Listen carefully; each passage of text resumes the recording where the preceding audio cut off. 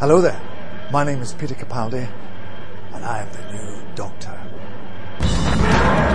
Movies. There's no more room in hell. TV. Walk here. Run for your life. Board games. It takes a very steady hand. Conventions.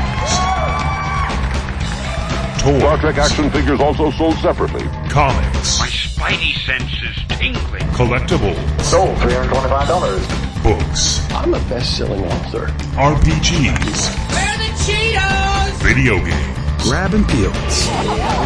Music. Anime. I'm the hero! This is the G2V Podcast.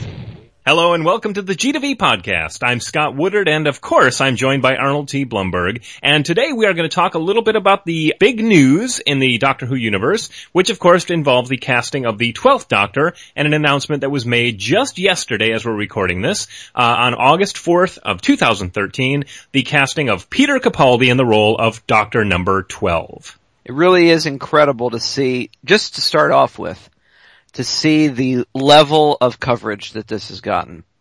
And anybody, we're both American fans, anybody from this side of things particularly has certainly seen the extraordinary transformation of Doctor Who from cult icon, still a cult icon, but to a worldwide level that's never been seen before, and to a level of awareness in the United States to a level that's never been seen before. And now to see every single news source that you turn to, whether it's Entertainment Weekly or MSNBC or CNN, all reporting the casting of the 12th Doctor as if it's, as it genuinely is, extraordinary pop culture news. It's just astonishing to see that happening at all, regardless of who's being cast. That's the thing that struck me first. Yeah, you don't really see that, certainly on our shores, that often, especially when it comes to something like a science fiction television show, or even a movie in that case. That's true. I mean, yeah, it's true. It kind of transcends a lot of American stuff also. It's sort of like, it's a coronation in a way, which I guess is appropriate considering the source, but, he's just this phenomenal, 50 years. To be passing the baton, or sonic screwdriver in this case. There we go. The first of many awful Doctor Who jokes. It's such a huge thing. And this time they really made something out of it, whereas before it would normally be just reported and then spread all over the news media. This one got its very own live, special, presentation on the BBC and simulcast around the world. Which frankly I think might have been a little excessive, but okay. There was really no need for that. And besides, anybody that watched it, and I didn't, I turned in my card, I guess, said that it was basically drawn out for an extremely long time just to bring him out for the equivalent of a few minutes. Yeah. I was just gonna say, and it was, I don't know, it was oddly structured too. If you do get a chance to actually watch the entire presentation. I saw most of it now, yeah. Okay. Yeah. I just found a lot of it to be a little strange. It is, yeah. Interviewing random people about Doctor Who, some of whom don't even get their facts straight, and Peter Davison wondering what the hell he's doing there. And then this weird sort of montage of interviewing, actors and crew from the series over the years who are making these comments about the show. And it was very strange when you're talking to Annika, who's talking about Matt Smith and saying how physical he is. It was just so bizarre. It's very weird. Yeah. It was very strange. And ultimately anybody who was watching for that last few minutes, so. Right. I was just saying the rest of the stuff just seemed a little irrelevant.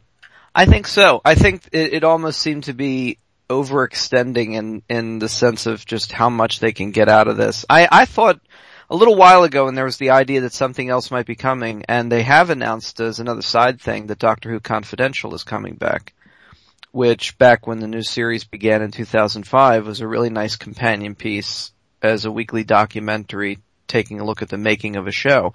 It was in an era of DVD extras and Blu-ray extras. It was interesting to basically see the equivalent of that happening on screen every week along with your show. And now other shows have been doing that as well. But this one I figured, well, that's the most obvious thing they're going to do. When Matt Smith was cast, they did a special edition of Doctor Who Confidential and did a prepared pre-filmed documentary piece and introduced him. This live presentation, though, was odd. And Capaldi handled it with all the dignity that he seems to be extremely well invested with, so that's no trouble at all. And I think we might as well get right to that too, which I think we both agree that this is a fantastic choice. Yeah, absolutely. And of course, for the last few weeks, his name has been kicked around. I mean, probably even longer. And as soon as I heard, what's that? It came up very recently. Oh, did it? Yeah, it kind of came up. I mean, people had been mentioning him, but the very thought that he was in the running seemed to really only come up very recently. There were other people who were like surefire, this is what's going to happen. It was kind of interesting. Yeah, and when I heard the name, I leapt on board. I thought it was just a very inspired choice. And it's not just because we've seen him in Fires of Pompeii or we saw him in Torchwood Children of Earth, which, both are great performances and both completely different performances. But I've known of Capaldi since 1988 when I saw him in Lair of the White Worm. I remember Lair of the White Worm very well. I remember him from Local Hero also, being in Local Hero. That's right. And, I mean, he's one of those guys, I mean, with all the kind of things we talk about and we'll be talking about hopefully in episodes to come, one of the things that we certainly, know when you love all these movies and TV shows are the phenomenal actors that may not be the A-list stars or the leads, but who are always a joy every time you see them turn up on screen. And Capaldi is one of those guys. He always brings everything to whatever role he does. You love watching him work. He can be very different. He's got such an expressive face. And I think probably one of my biggest disappointments in media recently was he turns up at the tail end of World War Z. Mm-hmm. And he's completely wasted. Yeah. He gets literally nothing whatsoever to do except stand around and look worried. And it's like, you don't cast someone like that and give him the standing around looking worried role. And doesn't he get a credit as a WHO doctor? He gets credit as WHO doctor because he's at the World Health Organization office in Wales, oddly enough, where the film ends up. And it's interesting that everybody started looking back and going, hey, was that a clue? No, it was not a clue. Stop it. The less you can link that movie to anything. To anything. But that's another episode. But yeah, very inspired choice. I was thrilled. And of course, this should immediately segue into his age.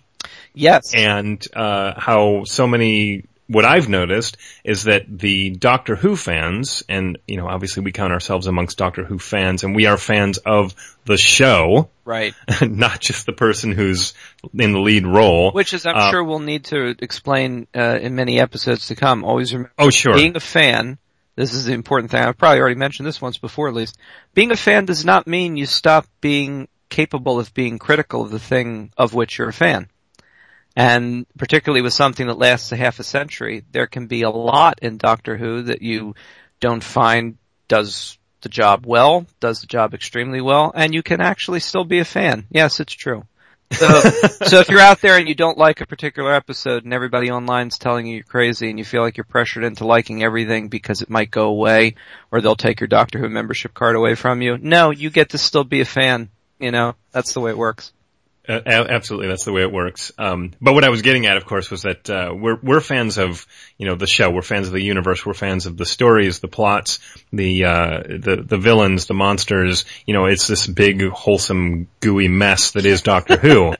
But what we've noticed, of course, and certainly since this casting announcement, dig around online and you'll find these videos and responses. But it seems like there's another type of new fan. And I don't want to really dig on this topic too much right now, but there is definitely a newer series fan who have had a very harsh, knee-jerk, and ageist reaction to the casting of Peter Capaldi, mm-hmm. Which I think most of us have found pretty distasteful.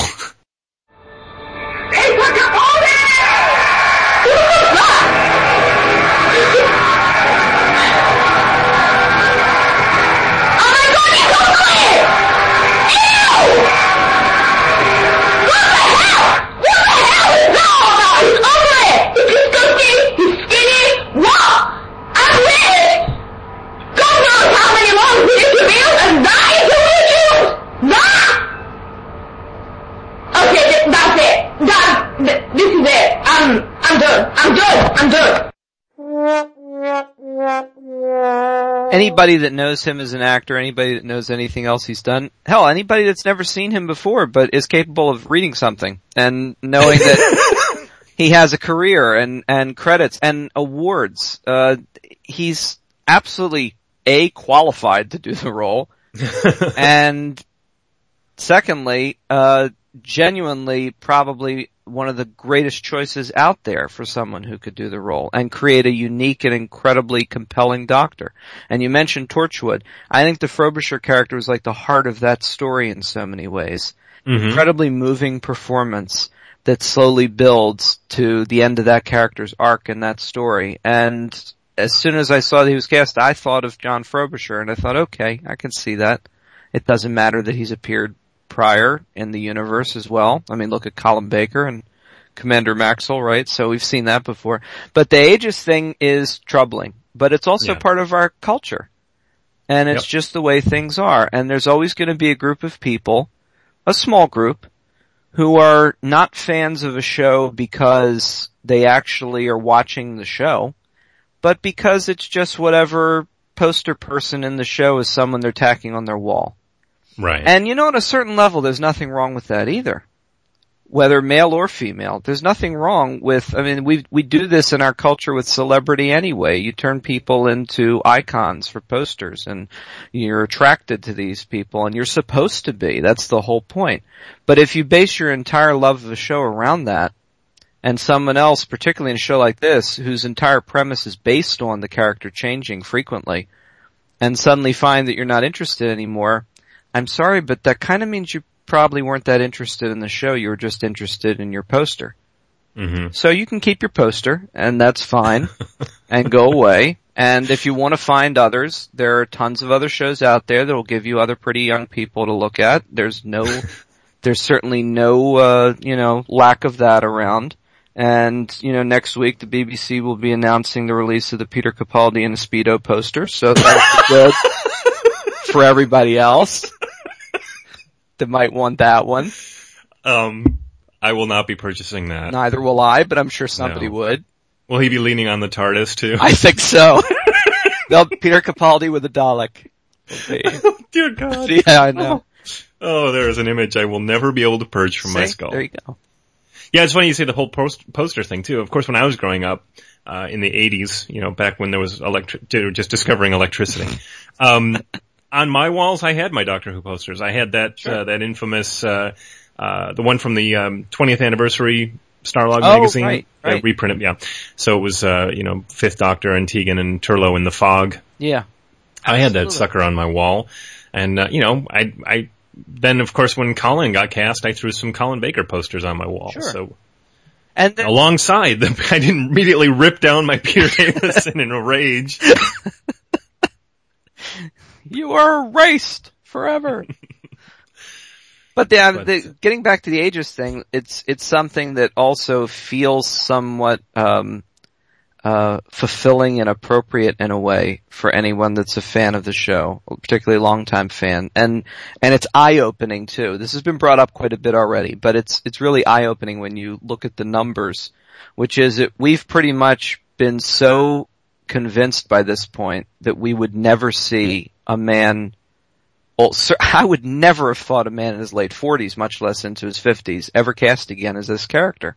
Yeah. That the culture we exist in is a culture that very much skews to a younger demographic, that you need a young, pretty person at the lead of everything, and that's the way it was going to stay. And that is not to say, by the way, that certainly Christopher Eccleston was a little bit older than what I'm describing, and brilliant. And that is not to say that David Tennant and Matt Smith weren't also both fantastic in the role, in their own specific ways. But they also fit a certain style of television that's now all over the place. And never thought this would happen. And then to look at the numbers, the fascinating thing for those few of you out there that might not know is that we have now come full circle. Here we are in the 50th anniversary year. We've just found out who the 12th Doctor will be, who will be debuting by the end of this year. And he will be 55. He's 55 years old, which, coincidentally, is exactly the age that William Hartnell was when he debuted in the show in 1963. So we've come all the way back around to casting another actor who is equally as old as the oldest actor that ever played the role and the first actor that ever played the role. Yeah, that's pretty amazing. Especially if you look back, it's tough to convince me that he was only 55. Hartnell, I mean. Even when you see him with the wig off, it's like, my God, aging was a little different back then. Peter Capaldi looks pretty good. Yeah, I would never think that he wasn't, like, maybe in his 40s, but it's different. It's just different. Well, I suppose Hartnell had a lot of pressure. It's funny, I was just thinking about when, you and I were together at Gallifrey, and we had conversations with people associated with the show who flat out told us that they would never cast an older actor in the role again. This will never happen again. It will never happen. Yeah. Which is a little disheartening to hear, it but was. And then this comes along, and that's nice. Yeah. And a time period, I don't know how much we'll go into this right now, but at a time period where I know here's one thing we're both pretty much on the same page with our relative disappointment with certain other aspects of how the show is going these days. This is a pretty nice piece of news that suggests the possibility of, well, not only an amazing performance, which is certainly a guarantee with somebody like him, but some interesting changes might be coming along, considering the fact that they're skewing a little bit older with him now. So, yeah, maybe they'll treat things a litll bit more maturely, or maybe he won't pirouette around the TARDIS as much. Yeah, I mean that's fine the first 50 times, but somehow the 51st time you do that, you start to feel like you're just kind of doing it to do it. So yeah. I don't know what Capaldi will do, but yeah, a lot of hopping, maybe hopping, and cursing, and cursing. That's what we got to mention, actually, too. And the weird thing is, I've never seen it, and I know that there'll be people that'll think I'm crazy then, but I will definitely seek it out. I've seen clips of it, but he's probably now most well known, certainly recently, for playing another iconic character, which is Malcolm Tucker, in the show In the Thick of It, in which he plays a sort of political fixer, a spin doctor, a doctor. And they had a film spin-off of that, In the Loop, which also got a lot of attention and acclaim for his performance. So going from that role, which was extremely edgy and dark and certainly profane, it'll be interesting to see him become a family icon and a children's hero, which I'm sure he is completely and utterly capable of doing. Oh yeah, and being a lifelong fan of Doctor Who, apparently, I'm sure he knows exactly what he's getting into, and is probably looking forward to that kind of a role. Yes, and not only a lifelong fan, but as they showed on the live thing, that he'd written a letter to the Radio Times when he was a kid about Doctor Who, and someone has also turned up a fanzine article that he wrote about the tunnel title sequence. The John Pertwee, Tom Baker tunnel title sequence. He'd written it. I haven't seen that. Yeah.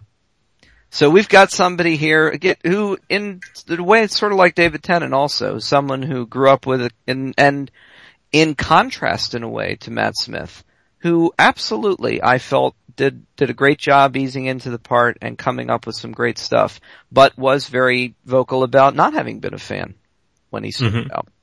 But Capaldi certainly knows his stuff, and while that's not necessarily important or that matters in terms of acting, it's certainly a nice bonus.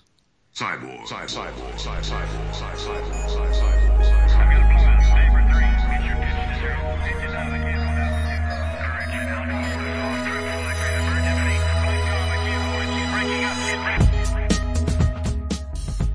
Two longtime fans of two Bionic shows discuss an episode in detail every 2 weeks with one guest host. The $6 Million Man, the Bionic Woman, the mythology, a look behind the scenes, those sound effects, and the fashions. Oh my God, the fashions. Cyborgs, a Bionic podcast, hosted by John S. Drew and Paul K. Bisson. Find us at chronicriff.com/cyborgs or subscribe on iTunes.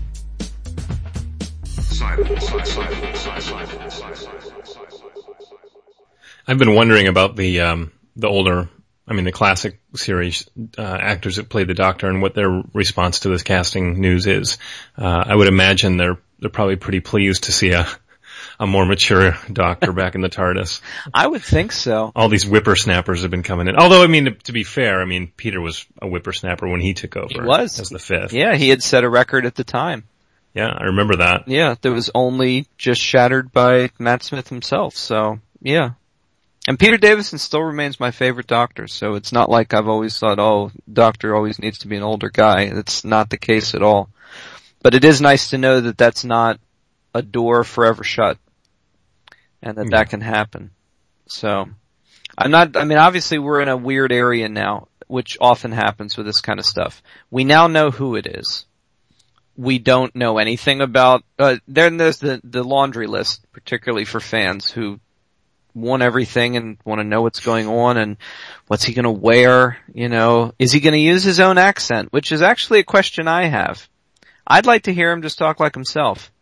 And I think it would have been interesting if Tennant had just been, let go. It's like, just talk like yourself. So, I don't know. That's a question that's up right now. Will he affect some sort of accent?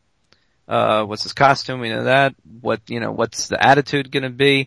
It's interesting that he tends to have sort of a darker kind of look to him no matter what. He just has that look. That doesn't necessarily mean he's gonna be a darker figure.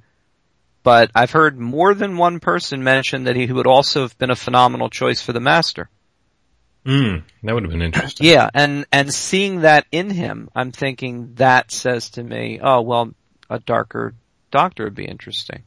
So, we've certainly gone down that road before, but, it could be interesting to see what happens. I've been wondering too, because of the whole mythology that's been established over the years about, the 12 incarnations and I wonder if 13. 13. Well, yeah, sorry, 13, but yeah, 12 regenerations. But I almost wonder if Moffat took that on board, or the people that he works with, to some extent, to explore age a little bit more. Like, would it have been wise to have a young face so late in the Doctor's life?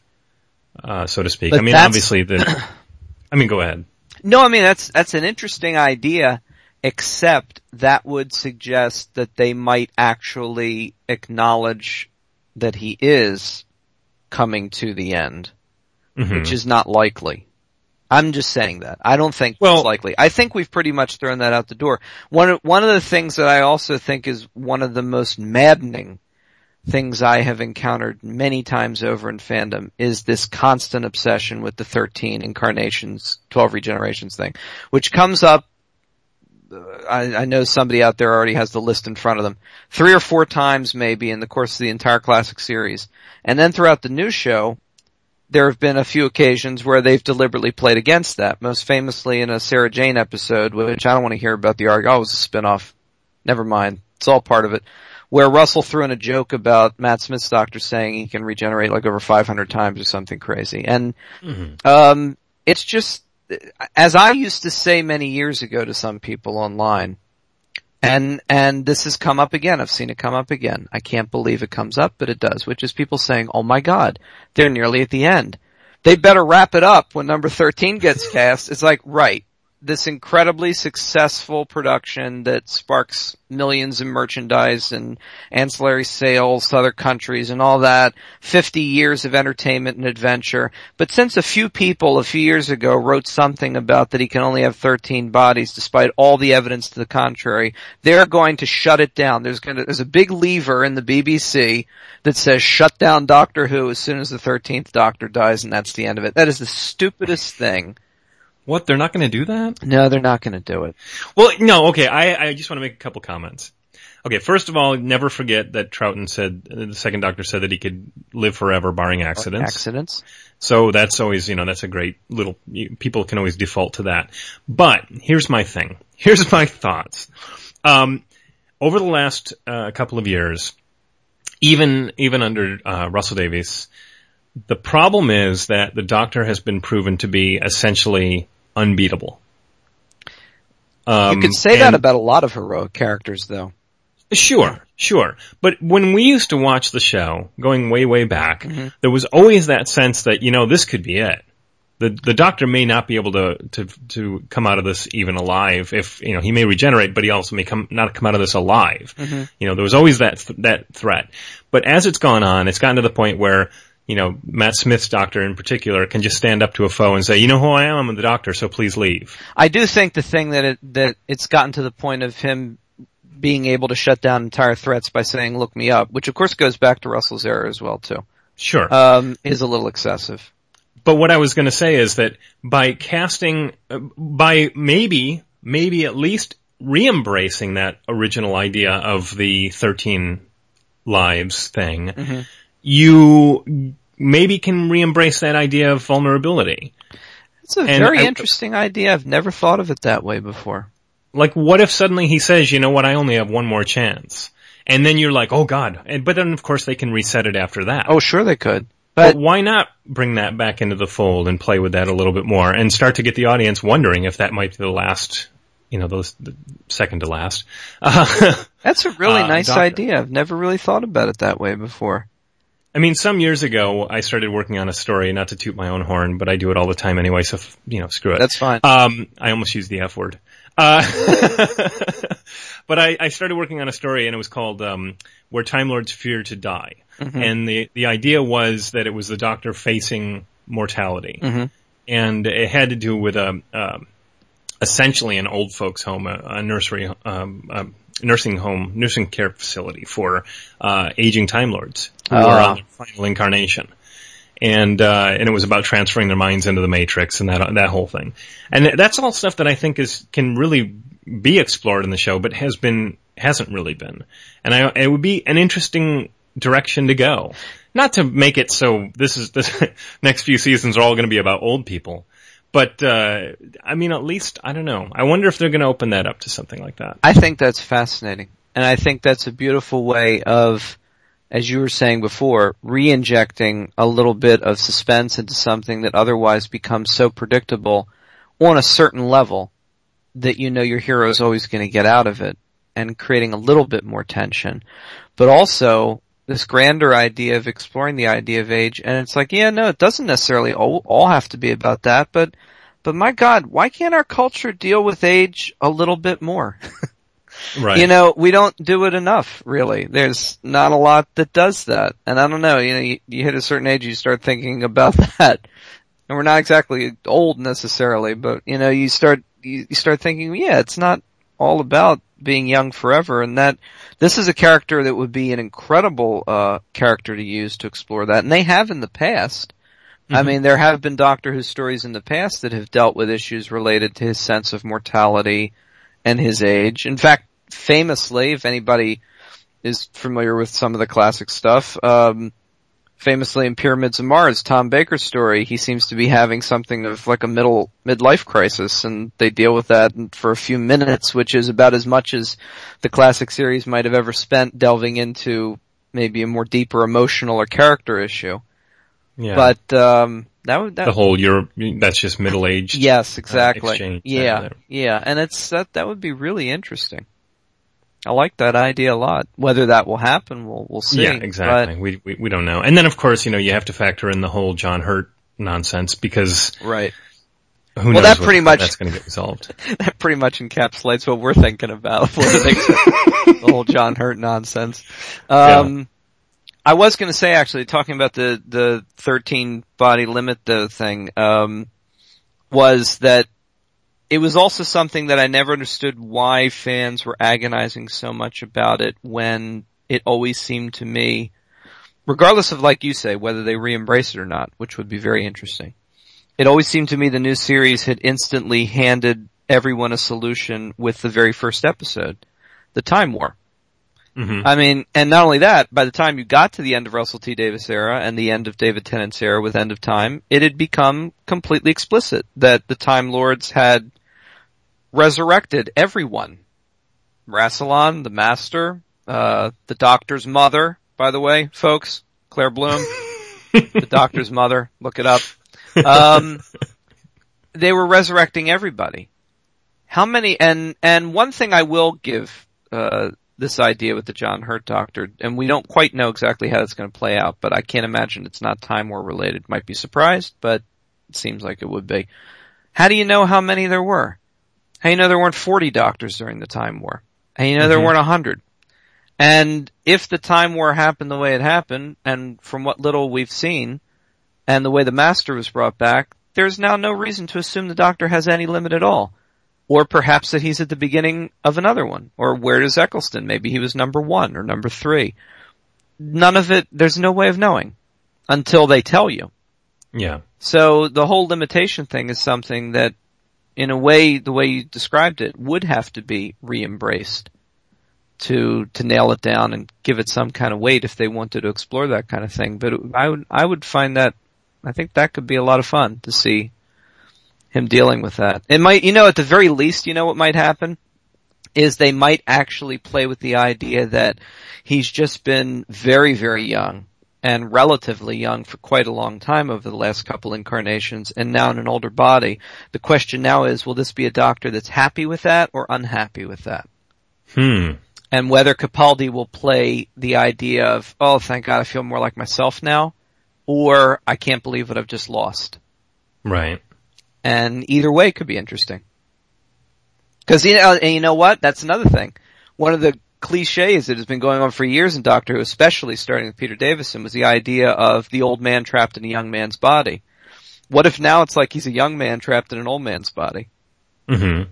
They could completely reverse that kind of idea. Yeah. And maybe he could take advantage of it to some degree. Mm-hmm. Oh wow, they didn't used to treat me like this before. Yeah, that's right. When I had that fresh young face. Yeah. But of course now we're making him sound like he's like 80 years old. That's right. We've already established that he's, he still has sort of a youngish look to him. He has a strange old young face. Is it open as well? It's a pleasant open face, yes. Oh dear God, get a bandage on that. I did notice, by the way, I was going to mention this earlier, it was really cute when he walked out. A lot of people have noticed it when he walked out on the live thing and stopped for a second to pose for people. He put his hands on his lapels just like Hartnell used to do. Yeah. Yeah, and of course there's a side-by-side photo going around. Yeah. And that's very cute. Yeah, and it's like, here's somebody who knows his history, and it's just really nice. Nice touch. Walk out and go, oh yes! Yes! Yes. Anyway, well, I think we kind of touched base on where we stand in regards to Capaldi. I think you and I for sure are very pleased. Very happy with that choice, yes. Certainly with the choice. It'll be interesting to see how he deals with, Moffat's show. That's right. Yes. It's a good way of putting it. Without, I look forward to seeing Peter Capaldi in Doctor Who as the Doctor. Until that time, it'll be interesting to see how he handles Moffat's show. Yeah. Not looking forward to Capaldi's Doctor's first adventure with the stunningly non-entertaining Victorian trio, but we'll see about that. When a Santaran says blowing something up and that's funny the first time and it really isn't funny the first time, it really works the 36th time. It's amazing how that works. Yeah. Just keep saying you're going to blow something up. It keeps getting funnier. It's incredible. Well, anyway, all I have to say to Peter Capaldi is, hello, sweetie. No, don't. No. Let's hope not. No, all I have to say is to Peter Capaldi is welcome aboard the TARDIS, and we're looking forward to seeing what he has to do for us. It's going to be great.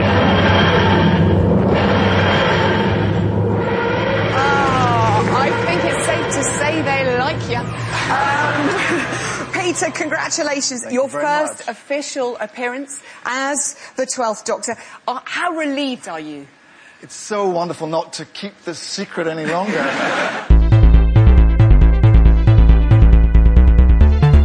And thanks for listening to this episode of the G2B Podcast, now part of the Chronic Rift Network at chronicrift.com.